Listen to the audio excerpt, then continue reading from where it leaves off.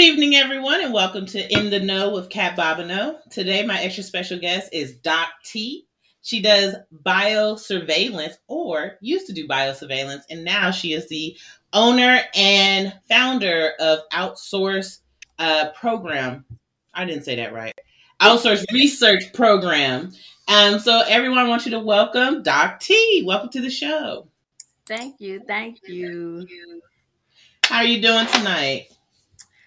I am doing well. I am elated to finally have the chance to interact with you on this podcast finally. So I am ready and open to what is to come.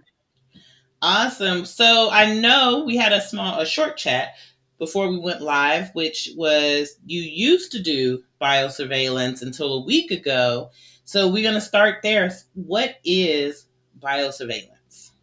So a biosurveillance scientist is a scientist who cover all aspects of countering weapons of mass destruction, anything that can inhibit or cause harm to us in any faction, COVID-19, weaponry, mass weaponry, which is fire, diseases such as yellow fever, malaria. So part of my position was to, on the daily basis, monitor any countering weapon of mass destruction that inhibit several areas of the United States. Wow. In different aspects. And my primary job was to create area maps. I did ArcGIS for that position where I created topography maps.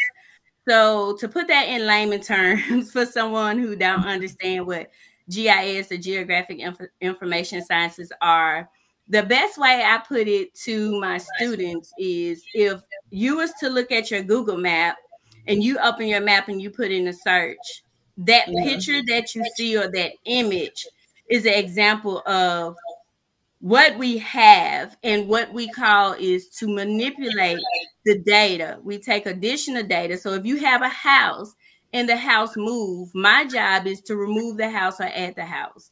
So more and so forth. But mostly for what I did with, especially with us, can't go too deep because of appearances.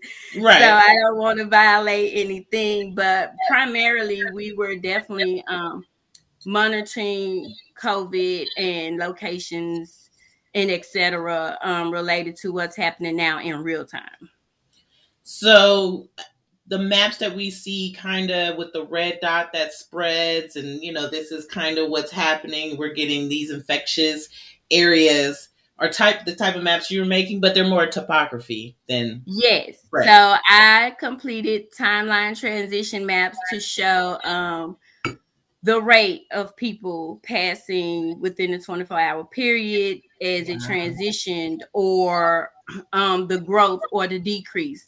So those were primary tasks that I did on a day-to-day basis. So being a biosurveillance scientist, you definitely have to have three key components.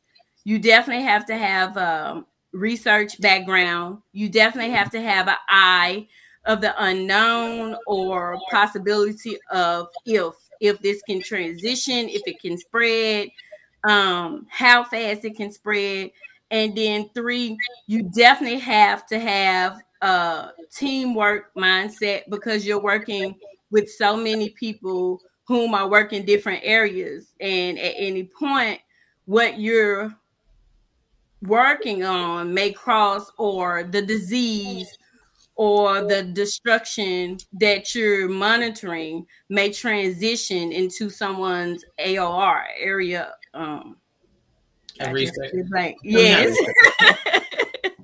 got me. Thank you. No, it's all good. Of course, I got your back, girl. Yes, that's amazing. No, one of the biggest things I talk about with STEM is the different jobs and the different backgrounds that we have, and what you can take your education and go so far. And, you are the very first person I've had on this show out of like 100 people I've talked to doing this type of work, which further lets me know that STEM is where it's at, because there's all kinds of jobs out there. And believe it or not, one job transitions into another when it comes to STEM. My primary job was to do geospatial sciences, which is GIS, which women are lack thereof and in. We're very much so needed, as well as minorities. No shade, but we're very lacked in certain areas. So when I became a biosurveillance scientist, that has honestly been a dream job of mine for years. When I first heard about it, I was extremely intrigued when I was undergrad at and getting my master's at Southern University. And we took a class from someone at Homeland Security, and I was just overwhelmed because it was something new. I had never heard of it. And it was like a secret society. It took you for, so many things to be qualified to get in it. So when I actually had the moment of actually being able to apply myself in a position after gaining the knowledge and content to be able to be supplyable to that position, it was an overwhelming feeling my first week, because I was real live a kid in a candy store, because it was so much. It was like, oh my God, we do this. Oh my God, what is that? Like, I'm responsible for that. But then the grown up in you kick in, and it's just like, okay, your hands literally hold the key to so many people being safe. And that is definitely a position where you got to be strong, you got to be focused, but you have to definitely work for it. And it's not hard to get. And for years, I thought it was. But if I was to talk to my students now, I would tell them, you really got to pay attention in science. You really got to make sure that you are aware of surroundings. And you really just got to have a drive in you to be consistent. Be consistent. Oh, yeah. Getting in that GIS. Now, correct me if I'm wrong. GIS or geospatial, all that stuff. I mean, I've taken one class, but that falls under geology, right? Or is that under a different? Okay. So it's actually. I got you. It's interdisciplinary. In some schools, it's under geography. Primarily because you're doing mapping and topography. But in a lot of schools, like where I went to school at Southern in Baton Rouge, we actually had it in urban forestry and natural resources. So it honestly depends on where you go. Even when I went to get certificates, like at Penn State and other places, it honestly depends on the school and how they're offering it, because it's interdisciplinary, which means it holds so many different areas that you can do in GIS. Some people do Python. People actually do coding in GIS. Some people just stick to mapping. So, I mean, it's a ball of fun, and it's a world if you just want to go full throttle. Right. And yeah, I mean, there's a lot that you can do with it. I took the class just as a what do you call that? It didn't fall under my major, but it just sounded interesting, so I took the class. Yeah. And the mapping it's some work. It's some work to do the mapping, but it's pretty fun. It's fun. It's adventurous. That's the best word I use when I say working with people. Like, what is it? What do you do? Like, what you get out of it? It's adventurous because, one, depending on where your job is and who you're working for, there's no telling what may come across your desk, right? So I've been in positions where I've done spatial analysis on maps in a whole nother country for different reasons, right? I've done spatial maps related to the presidency, things like that. So it's all about who you work for, what they want you to do, and how much you're applying when you're honestly being a geospatial analyst. Okay. Well, I I think I did a map on bird migration when I took the class. That's Yeah, I cool. think I did one on bird migration. But it was cool. You know what I'm saying? I was like, oh, this is interesting, and it, like you said, it opens the door on so many different things. Like mine was birds, but you've worked on presidencies and COVID, and all kinds of stuff that I'm sure we can't even talk about right now. No, I can't. Amazing, They listening. right? Exactly. I saw this backpack. It's this group called Coty or something like that. I Googled it to show my partner so he can see it. I was like, oh, this is a cool little backpack. And of course, now it's on my Instagram commercials. It's in my Facebook commercials. And I'd be like, y'all play too much. I know y'all listen and all the algorithms, but y'all playing too much. Right. And then once we finish, ads gonna pop up on both of our. Mm-hmm. Absolutely. Oh, it never fails. It never fails. It never fails. So I want to thank anyone and everyone who's watching and joining us live. If you have any questions or comments, just put them in the chat. They do pop up on our screen, so we do see them. So again, if you have any questions, concerns, comments, just let us know and put them in the chat. But we're back with Doc T, who has transitioned from her job at Biosurveillance to owner of Source Outreach Program. So can you talk to us a little bit about that? Yes.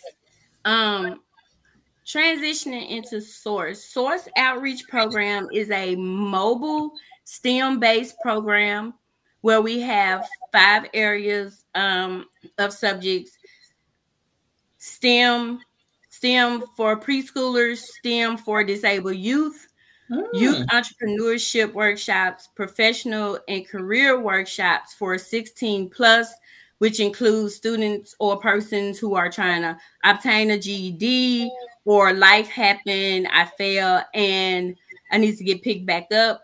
And last but not least, urban and school gardening program, where we work with schools to promote better health.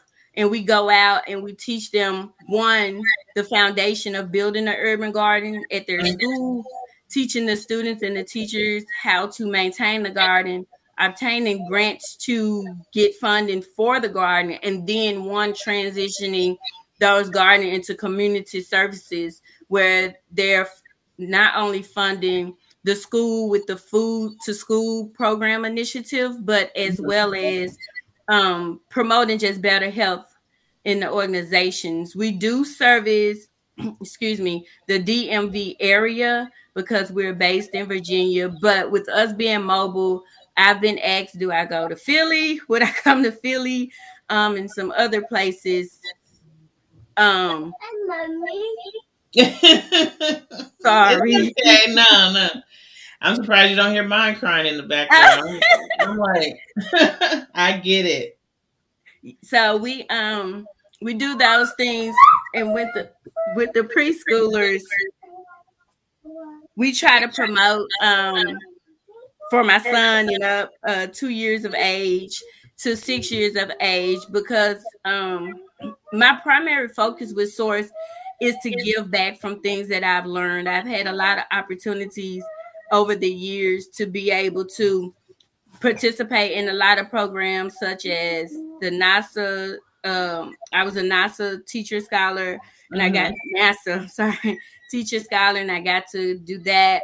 And I've worked in education, but I was seeing a lack thereof when it came to science and STEM. And like you indicated earlier, we have a mental status where we feel like you just see the baseline. When you ask a kid what they want to do, is the primary, oh, I'm going to be a doctor, or I'm going to be a teacher, or I'm going to be an engineer. And when you try to get in depth with them and you say, okay, what other engineer would you like to be? What kind of engineer would you like to be?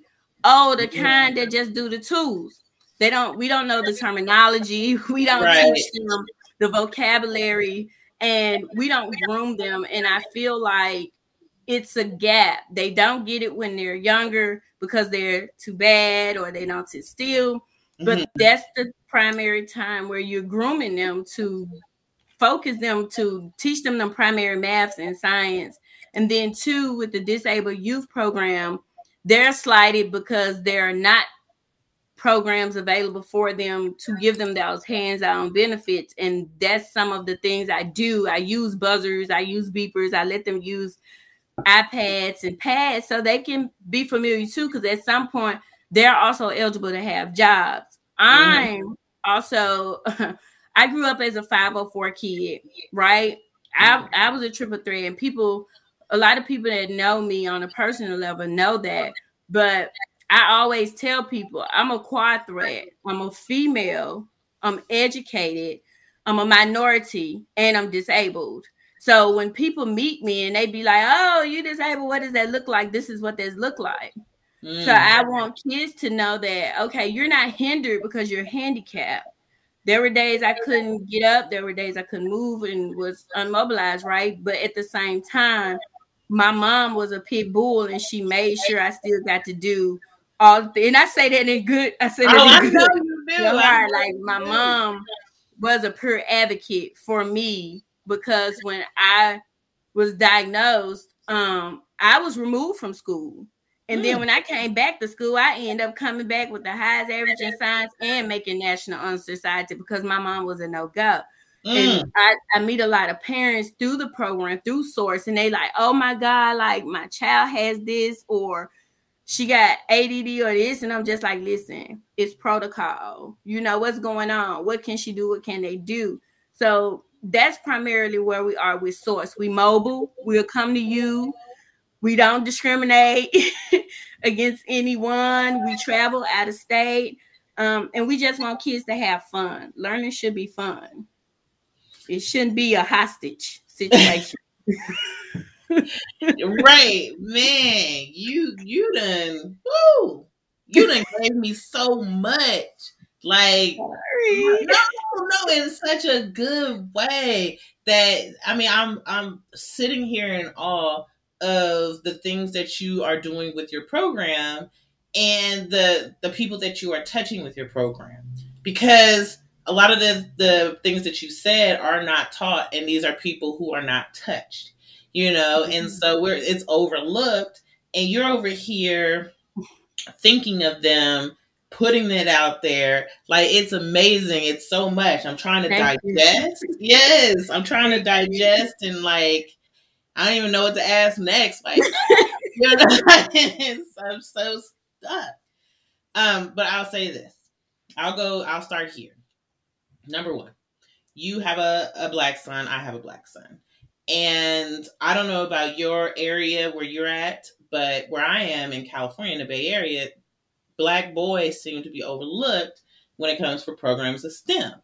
I see a lot of Black Girls Code, or Black Girls this, or this program is for girls only, which I'm not hating on in any form or fashion. Like, they deserve it too, but I don't think it didn't dawn on me until I had a son that there's no program. Well, not none, but there's fewer programs, especially targeted to people of color and boys. So let me tell you something. So, true fact. People ask me this. The past few weeks, I've been getting this a lot, and I'm gonna just say it. Like, it is what it is. Anybody know me know I'm upfront and raw, about everything. And true fact, one of the reasons I left education is not just the slight. When I was in education, a lot of the young men, I worked in Southeast DC, right? And a lot of the young men in that area that I worked with, middle schoolers, were not to go too in depth, but they were having situations, probation officers, all kind of things, right? And for people who don't understand their faction, that's the normalcy for us, right? So I used to get in trouble. Oh, I just told somebody this, ironically. I used to get in trouble all the time because I'm against the grain, right? I'm always the advocate, die hard. And one of the things I did with the gardening program, which is one of the reasons I transitioned to do my own thing, was because instead of you suspending them or calling their probation officer, or whenever if they breathe too hard, they in ISS. Right. If they doing this, you putting them out. Like you're not helping them, you're hindering them because you putting them back in the same situation they was in. So I will often get in trouble because I was the savior. So what I did was, I got y'all. Don't suspend them. Give them to me. We're gonna put them in the garden. And for media reasons of release, I can't show the picture, but I have a picture where it's me and the young men, and it got to the point where they wouldn't even care about getting in trouble because I could leave them outside knowing that they weren't going to run off the campus, knowing they weren't going to run off the base because they was eager to learn. They started wanting to teach the pre-K students that we had. And I just told someone this, you got to put them in situations where when they know better, they do better. When they see better, they want to learn better. And if you study putting them in a habitat where they're going to fail, and you're not giving them the opportunity to do different, you're going to end up with horrible results. Right? So I challenge the principal. Give them to me. If they mess up, I take all faults. But if they don't mess up, you owe me, right? And when we start being progressive with that garden, that was one of the things in my mind that really made me, like you said, you got a son, I got a son. Like, some got to shake. Who gonna teach my son these things when I start transitioning? Because these, no shade, but some of these teachers ain't what we had, right? Yeah. It's not proactiveness. You got a lot of people that's just like they there. Then COVID happened. They stressed out. I was a teacher during COVID, and that was like one of the most stressful things I did. And it was like, what you giving them? Mm-hmm. So in all honesty, I think programs like that help our boys. And that's why I'm trying to do what I do, because of the discrimination against the handicapped, against the babies, is what we consider the babies. When I first heard of a kindergarten failing, a pre-K student failing. Yeah, in DC, you don't pass certain requirements. I don't know if this nationally, I don't know. But I've seen pre-K and kindergarten students get held back. And that bothered me. Right? Because it's like, I know you're doing your job as a teacher. Maybe the parent don't have the skills they need to teach the kids what they need. I taught at a GED school, ran one in the afternoon. Right, as an instructional manager, I'm teaching the same parents of the kids I teach in the daytime. Wow. Mm-hmm. So when I got that mindset, I had to check a lot of teachers like, yo, your kid living lovely. These kids don't know. I know for a fact because I'm with their mama and daddy in the evening time from 6 to 11 o'clock at nighttime, preparing them and got to go to school and teach their same kids. So if their mama don't know math or STEM, how she gonna know math or STEM? Right. So that's where the approach came from source. Who gonna give them that? It's not, there's not a lot of programs. Like you said, there's so many people that are overlooked when it comes to STEM. And of course, when we had Obama as president, STEM was big. Money was given to it. We're going to do it. We're going to bring it together. Then we have the other guy come in and just, mess it all up. Yeah, he just blew it up, just messed it up. And now, now with a pandemic and everything else, there's a lot of people who are left behind when it comes to STEM. And that's part of the reason I do this podcast is, for one, I get to meet all these interesting people doing a plethora of jobs in STEM that I've never heard of, and was like, oh, okay, that's cool. Number two, though, I get to share this expertise with the next generation. And then, I get text messages and phone calls like, hey, I have a student who's interested in this. Do you know someone who do it? And there's a good chance I do, because I've met them and I've done this podcast. And if I don't, I just put like a little blurb out on social media, like, anybody doing this. And 9 times out of 10, I get that connection. And for me, that's what it is, Like you said earlier, I had someone ask me about a young man who was interested in engineering. And I was like, cool, they in high school. I said, well, there's Nesby Jr., start there. But also, you need, what kind of engineering? What do you want to do in engineering? You got to be more specific if you're going to tell me what you're looking for. You know, engineering ain't just one thing. That's a whole system. Yeah. That's what I'm saying. So, like, verbiage is so, I learned that, you know, coming out, that verbiage and vocabulary is, terminology is important, right? Mm-hmm. We give them dreams, but we don't give them background. One of the things I did one time at I had a workshop with some kids, and we was just chit-chatting, you know, we sitting there and we talking. And one of the things I did was I gave them a note card, and it was blank on one side, and on the other side I had like a whole bunch of salaries on it. It didn't have the name of the job. It just had like salaries. Mm-hmm. And I told them to was gonna count to 3 and we just flipped the cards over, right? And on the count of 3, we flipped the cards over, and they was like, "What is this?" They was like, "Doc, right? What is this? What these numbers?" And I said, "What's in the front?" And they was like, "These dollar signs." I said, "Okay." I just told them, just start hollering out the numbers that you see on the cards. And after about the 5th or 6th holler, the kids started realizing, yo, somebody make this like this. And I was like, these are salaries to STEM positions. No particular STEM position, but these positions. Now, I named the list. I had a list of like all of the numbers I pulled for them, and it was like aerodynamics person. Now, this before I even knew what you call them little things they be flying. Drones. Yeah, drone. This before I even knew what a drone was, and it was a variety of things like marine scientists and a whole bunch of different just STEM jobs. And I read the list down, and then I told them, I say, everybody pick one. It was enough for the class. I say, pick one. And everybody wrote down. So when they told me what they wanted and gave me the salary, I gave them the name to that particular position, right? And they was like, oh my God, like, all I got to do is go, because they had to do research and come back.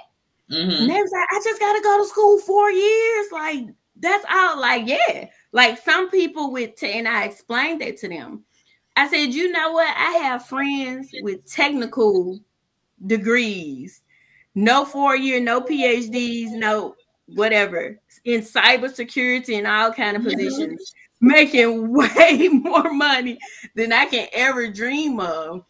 Versus, you know, people with PhDs and I tried to tell them that it's okay to chase a dream, right? It's okay to get a PhD. I got a PhD because I'm just eager to always learn something different. It had nothing to do with a particular job. It had nothing to do, right? It was just because I'm a seeker.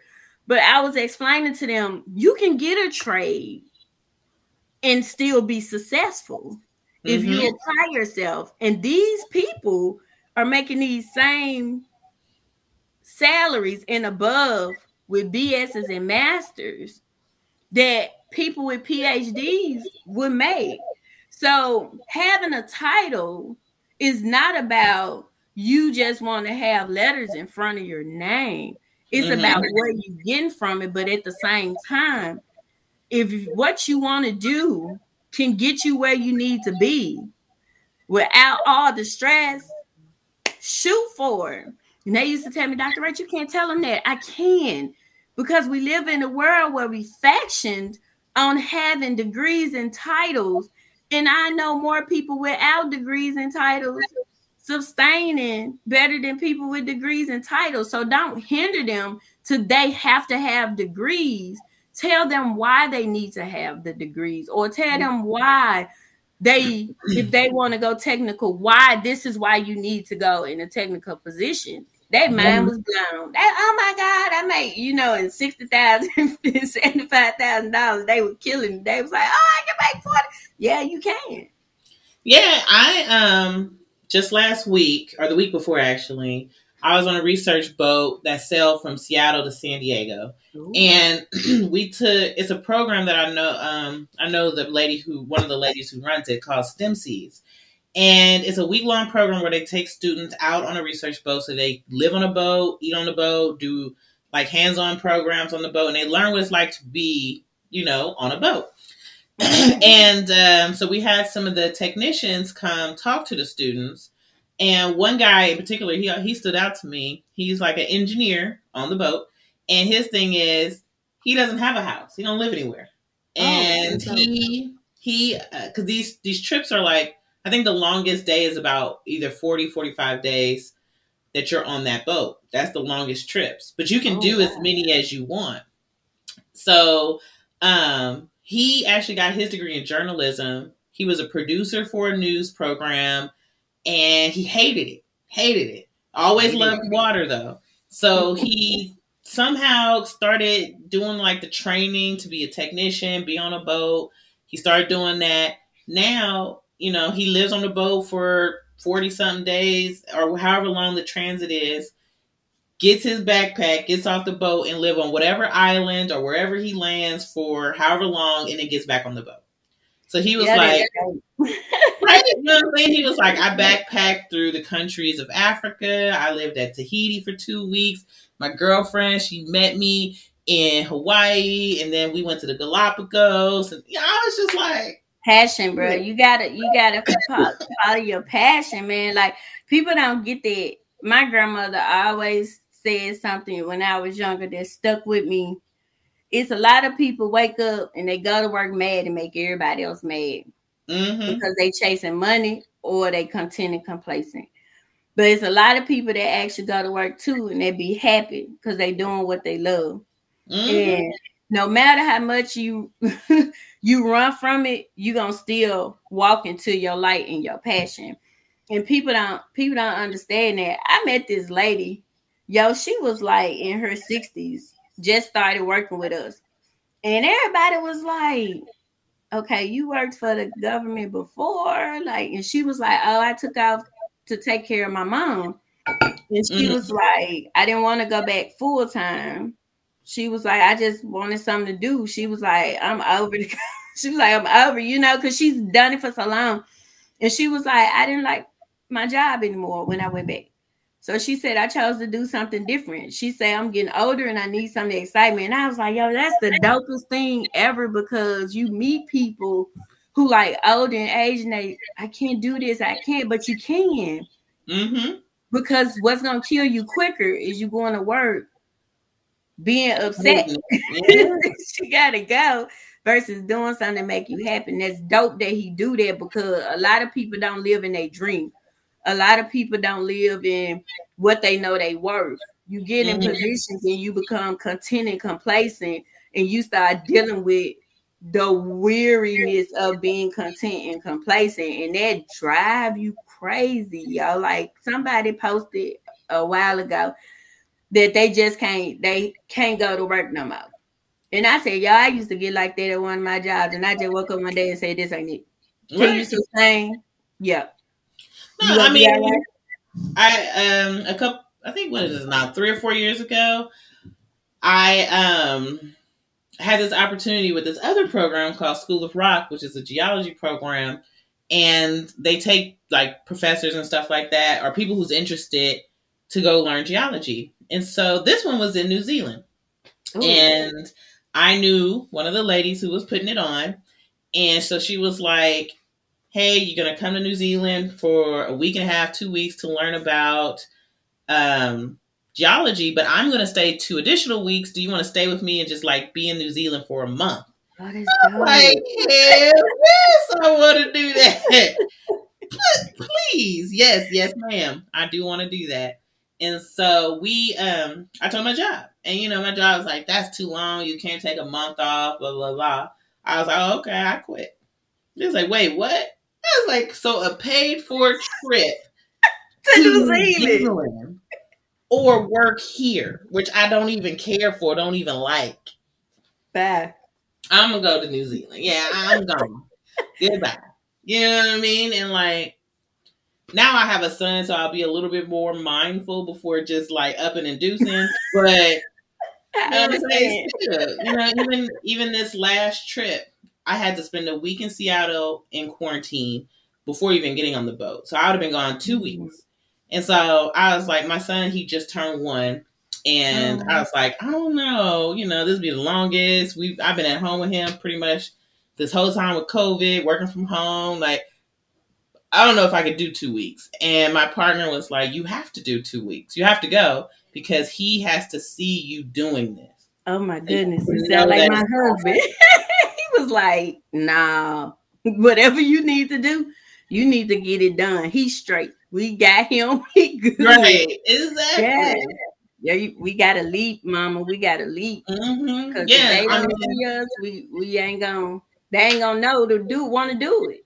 No, they not. You know what I'm saying? So I'm just like, and like, so many years ago, before my best friend and I even had kids, we were like this. We got to do what the Caucasians do, and we got to show our kids a variety of positions before they even go to college. We got to take them around our friends, our people. Hey, you 14, now you can be an intern. You go intern with that medical doctor, see if that's what you like. 15, you're going to go do it with a lawyer. 16, whoever. You need to do these internships or whatever and see what job you want before you even go to college. Mm-hmm. Go to college, and then the people that I've met, you should get a job straight out of college. Oh, been there, done that. Been that, done that. I think I was probably one of the last ones. And it's so crazy because I was the go-getter for everybody. Did, right? And I think I was one of the last ones to even get a position. Now, some of that is on my fault because some of the positions offered to me, I was like, because mind you, like I haven't, at that point, I had never been away from my family, right, like that. And then, you know, like I said, I have an immune deficiency. So I was like really in fear factors, a mindset like, oh, shoot, if I go all the way to Pennsylvania, Hershey, Pennsylvania by myself. And at that time, I was a wildfire. My mouth. I was like, oh, Lord, I can't go to Hershey, Pennsylvania with these people. Like, no. And then when they tell me, oh, yeah, it's only 2 minorities. Wait, what? No, thank you. Am I one of the two? One of the two. And I reflect on things like that, you know, like I do sometimes sit and be like, dang, if I would have took the job in Kansas, blah, blah, blah, if I would have went to Hershey, or if I actually would have took the job in DC when I first got out of school, what would have happened? But then in the same mindset, I'm grateful. Because I won't call them missed opportunities. I call them learned experiences, right? And being in some of the positions that I would have been in, I'm actually grateful I didn't get him. Sometimes God just tap you on your shoulder and say, that ain't right. That ain't what you need to do, right? And we don't understand it at that time. But as I've grown into my maturity and established myself as a scientist, it was like, yo, that wasn't right for me, right? Like, girl, you better be grateful you ain't take that. Or you seeing other friends in positions and you like, whoo, I dodged the bullet. You know what I'm saying? Like, you have those moments where you be like that. So I honestly feel you wholeheartedly, like where you are with we need to show them and do and give them choices. Because my sister laugh all the time because people had this aspect. My husband's in IT, so they feel like, oh, you're a scientist, you in IT, so your husband in IT, so your son should do. If Raiden he have fascination with cars. If he want to go build cars at the racetrack, I'm gonna promote Raiden to build cars at the racetrack. If Raiden want to be an artist, he too, but he like to draw on everything. He want to be an artist. I have several cousins that's artists. Come help this boy learn how to draw these themes or whatever y'all call it. Right? We have to allow them to be free. And I think we, as people in our age, ranges feel that way because it was instilled in us. This is what you're supposed to do. Mm-hmm.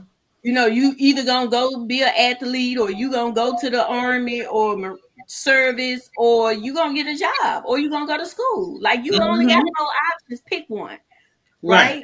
And because I feel like that's why I use the word hostage.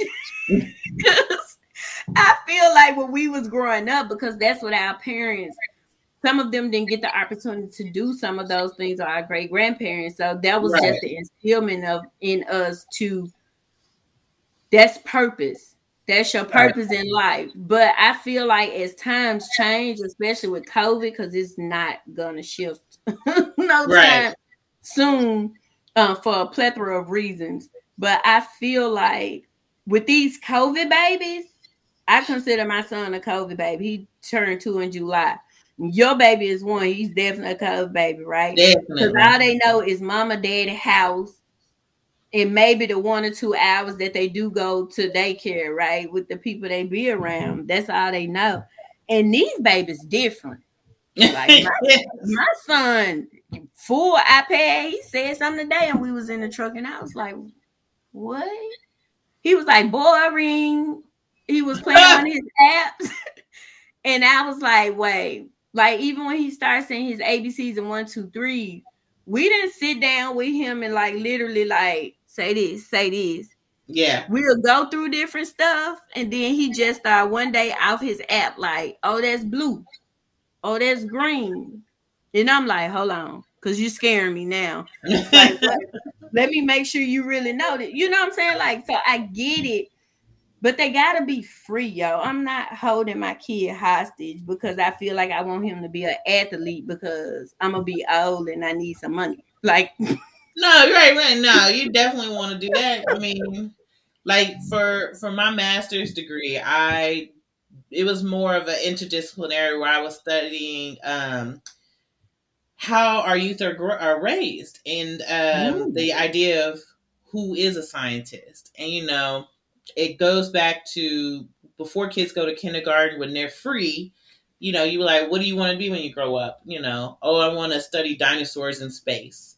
And that's a kid answer. But by the time they're in 3rd grade, 5th grade, it's beaten out of them, quote unquote, beaten out of them. Like, no, that's not right. You can't do that. You can't do it. You can't be here. And, you got to change your terminology. And it's not, no, you can't do it. Now, you tell me how you going to do that. That part. You tell me how you going to study dinosaurs in space, and I'll help you do it. And then, you let them still keep that creativity, because a Black person probably could have built Facebook.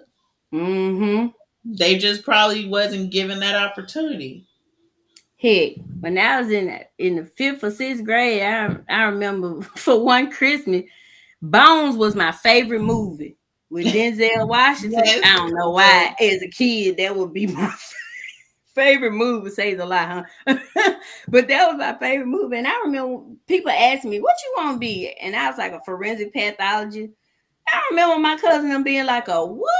And I was like, a forensic pat. And I was like, I used to be so excited. Oh, I want to go to the body farm, because I had done research after watching about. So I'm in the 6th grade telling people I'm going to be a forensic pathologist, and people was like, "No, like, I don't even know what that is. Like, why are you saying that?"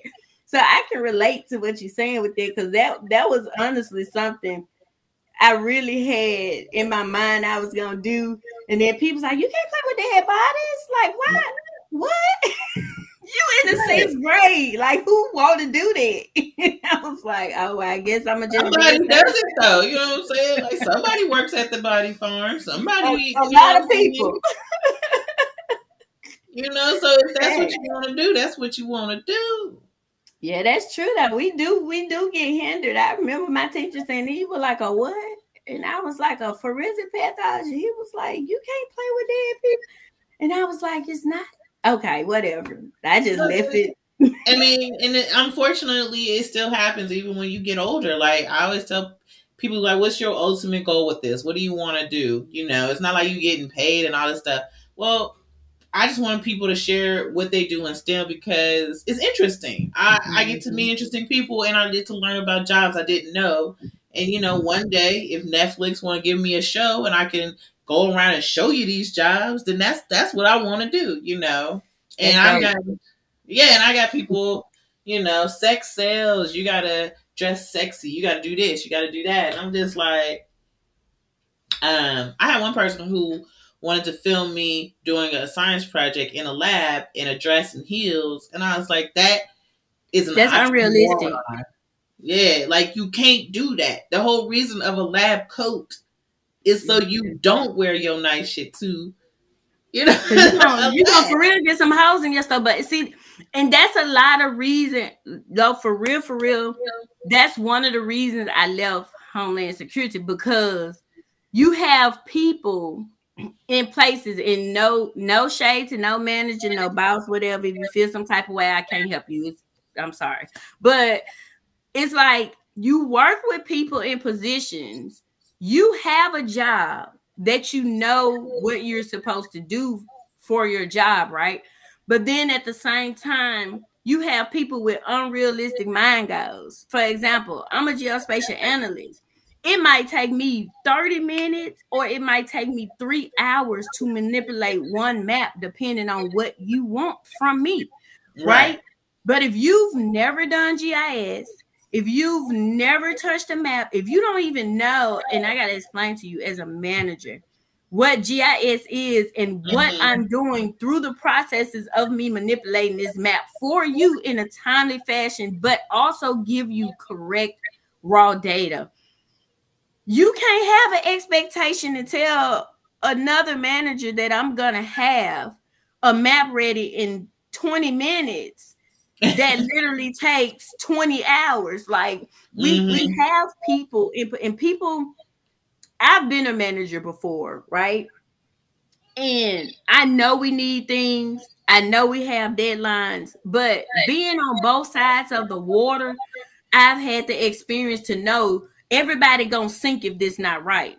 So even as a manager, you need to allow people to do what they need to do in a job to make sure that everybody's job is secure. Because if I send this data out and it's wrong and it's going to Congress and being displayed, right, on Twitter and all these other places, because people are trying to understand these ranges, you can't tell me to do something in 20 minutes and then you mad because it's not done. Ma'am, sir, we all gonna lose our jobs. And you have people that's in higher positions with unrealistic goals for realistic positions. And that's the problem. That's a big problem.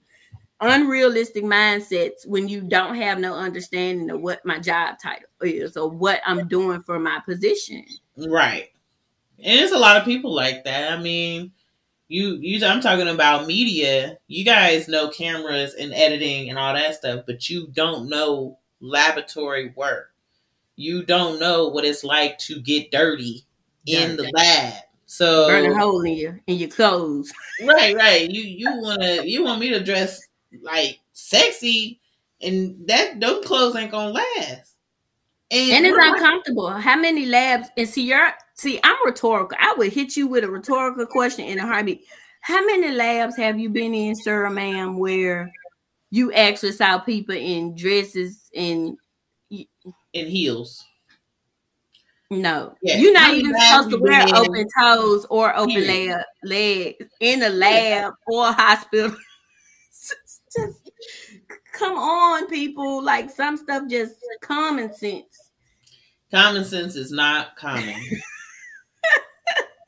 All I could think about when you were talking about creating maps and stuff for Congress are all the internet scientists who would say the map is wrong. That drive.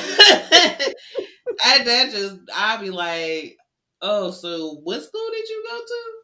What program did you learn that this is wrong? Oh, that's a whole. That was internal custom kickback of why. Like, I think I explained several times why a certain image was scaled the way it was scaled, or why I couldn't put all of Africa and South America zoomed out into one folder, and then I kept having boxes called drop. What are those little drop boxes for? What, they're not drop. Listen, you know, and it's like, if you want me to do my job, let me do my job. And I get it. It's stressful. It's time consuming. But in a lot of STEM positions, we're underlooked and overworked, you know, to be able to be effective like we need to be. Everybody is like doing a math equation, right? When you think about STEM is like a math equation. You can have 12 people doing the same STEM job, but they're going to do it different because they're going to think about it different. And you still get the same result, but it's how you do it and how you apply it and how you manipulate the situation to find a final answer. And I used to tell people all the time when I worked in STEM, you can tell me to do something 50 times, but I'm still going to do it the way I want to do it, because that's what I know how to do to make it comfortable for me to relay it to someone else. And that's why it's so important for me when it comes to source outreach. I'm having the same kickback that you're having too. You know, like I went to a school yesterday and went to talk to the principal, and the secretary literally stopped and she was like, "Oh, that's nice and cute," because when we talked on the phone, I guess she presumed I was someone else until she saw me face front. And then she was like, "Oh," you know, you get those reactions and it's like an aha moment, because then it's like, okay, so what do I need to do different?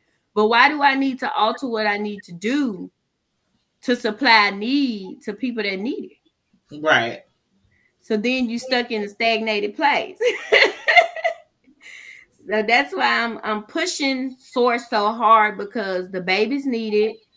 There are disabled students who should have it.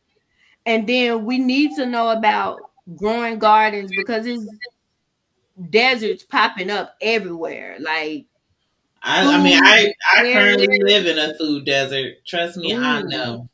Oh, because you're in California. Wow. See, like, and how many urban gardens have you seen, like, where you live at? I live in Oakland. I think there is one urban garden that I know of, and it's on the other side of Oakland. I've only been there one time, and I keep trying to tell my partner we need to go. And it's Black ran, and you know, they got some chickens, so I think they do free eggs and a couple of free vegetables and stuff. And before COVID, you know, you can go like as a school or whatever, and they would do programs and have kids learn a little bit. But you know, it's on one side of Oakland, and I don't know. It's not. I will say this. One thing they do have that they're not good at keeping stocked is outdoor refrigerators. And so anybody can walk through and take stuff out of the refrigerator that they need. It's not always stocked though. They're really big on giving away food. Like every day there's somewhere you can get a bag of food, which is cool. I don't hate on it at all. But at the same time, you're only teaching them to be resourceful and where to find free stuff. Not how to do it themselves. You know what I mean? So see, and that's why I'm so pro, like, yo, let's get it. We gotta start teaching ourselves. Like, we got to, you know what I'm saying? I've been, since I was about 5 or 6 before my great grandmother passed, I didn't even understand that I was actually doing farming and gardening and horticulture, right? Because she would grow peppers and tomatoes under the clothesline. So, you know what I'm saying? Like, there's small things, and we're not teaching each other how to advocate for ourselves to wanna learn. You got to want to learn. You have to, hey, okay, like, we ain't got no tomatoes. They doing food recall on lettuce. Okay, grow your own. How do you do that? I told my partner, I was like, I want to buy a house. Don't know where, but I want to buy a house. Or actually, I want to buy a small farm. I ain't even trying to have a large farm. I ain't trying to have acres on acres, because I ain't doing that. But I can do one good acre, you know, and have some vegetables and stuff growing on here. And I'll do goats. I will raise goats and chickens. Girl, goat meat good. Ooh. Goat meat is so good. It is. My advisor, Dr. E Money, my advisor, he used to raise the goats at the school, and he made us some goat meat pies and handed them out and didn't tell nobody. Then it was a little sign that said goat meat. Girl, them the best. Goat meat. Whenever Indian food, the only place I know where I can go get some good goat meat, and in African food places. But I'm see, like, that's another thing. What'd you say? I was gonna say, like, I would do goats because, well, the meat is good. Mm-hmm. I don't drink goat milk, but whatever. But you can rent goats to clear land, and you can make money off of your goats. You know what I'm saying? And goats are small enough that they're not as expensive vet bills as cows and horses and all the big hoofed animals. I do a small hoof one. 10 of them here. Oh, you need some land cleared? Here's some goats. Let them chew off the grass and boom. Ooh. That's a thought right there. That's a vibe. Because I'm thinking to myself, like, okay. Because like with him, with the goats, what people don't know is, which is a problem, we don't think outside the box either. To want to try to do things different. If it's out of our comfort zone, I ain't messing with that. Like it's not until we see other people, which is nothing wrong with that because you're observing someone who's being successful, right? But at the same time, it's like you have this concept where I can do that, but then we're too scared to do it or try it. Like when people tell me, I don't eat this and that, have you ever put it in your mouth? Nope. Well, how you don't eat it? Like you know what I'm saying? Like you've never tried it. And we gotta want to be able to do things for us as African Americans or minorities, period, that they doing and been doing it before it become a thing and get monetized where it's too much for us to do. Because you don't have to start being like I tell people all the time, you can get you 4 pots. You can get you an old toilet. You can get you a tie. You can go buy you a box of what you call them little totes. You can go buy a tote and drill some holes in it. Be creative. I call it African American engineering, whatever. Put you some holes in the bottom of it, and you got a raised bed right there. At a whole tote. Yeah. Like you ain't got to spend a lot. If you don't have it, don't break your back to get it. But find ways to absorb it. Small things equal big things. So those 2-3 pots you have, put some tomatoes in. You can mix certain vegetables. You can put peppers and strawberries in the same like pot, right? For them to grow. And you ain't got to spend $1 billion. You want a garden, reach out to somebody where you at. Co-ops do them all the time. You have these extension centers at these colleges. Reach out to them. They have people like myself that's agriculturists who will go out and teach you how to master gardeners. Teach people. I think we need to really start doing that from coast to coast, like teaching in our own little. Do that in your backyard. You need a fence? Hell, go buy some chicken wire and wrap your little tote up. You know what I'm saying? So can't nobody get in it, but you and the deers can't leap in there. I'm gonna need you to send me something about that because I need that. I don't want to hold you forever, girl. It's already been an hour. I know, it's so crazy. I know, right? See, it goes by. You were saying you were introvert. Look, it has already passed you by that whole hour. That's it. I'm a science junkie. I eat, sleep, science. But you talk about something else, I'm just probably gonna sit there and just nod my head, like. Oh, that's me. My partner likes to talk about TV, and I'll be like, "Yep." It's like, okay, all right, okay, whatever. But all right. So before we go, if anyone wants to learn more about you, what you do, or your program, how can they find you? So we are in multiple media locations. We have a webpage, www.sourceoutreach.com. You can also find us on Facebook at Source Outreach Program. You can find us on Twitter and Instagram under Aim for One. That is our motto. We aim for one. And other than that, you can email me or ask Miss Cat how to find me. And you can connect with us there. Awesome. Just give me 1 minute as I close out. But thank you so much for being on the show today. Thank you everyone who joined in. I hope you had as great a time as I did. And if you have any questions, always hit me up. And thank you for joining us. Have a wonderful Gobble Gobble Day tomorrow, however you celebrate it.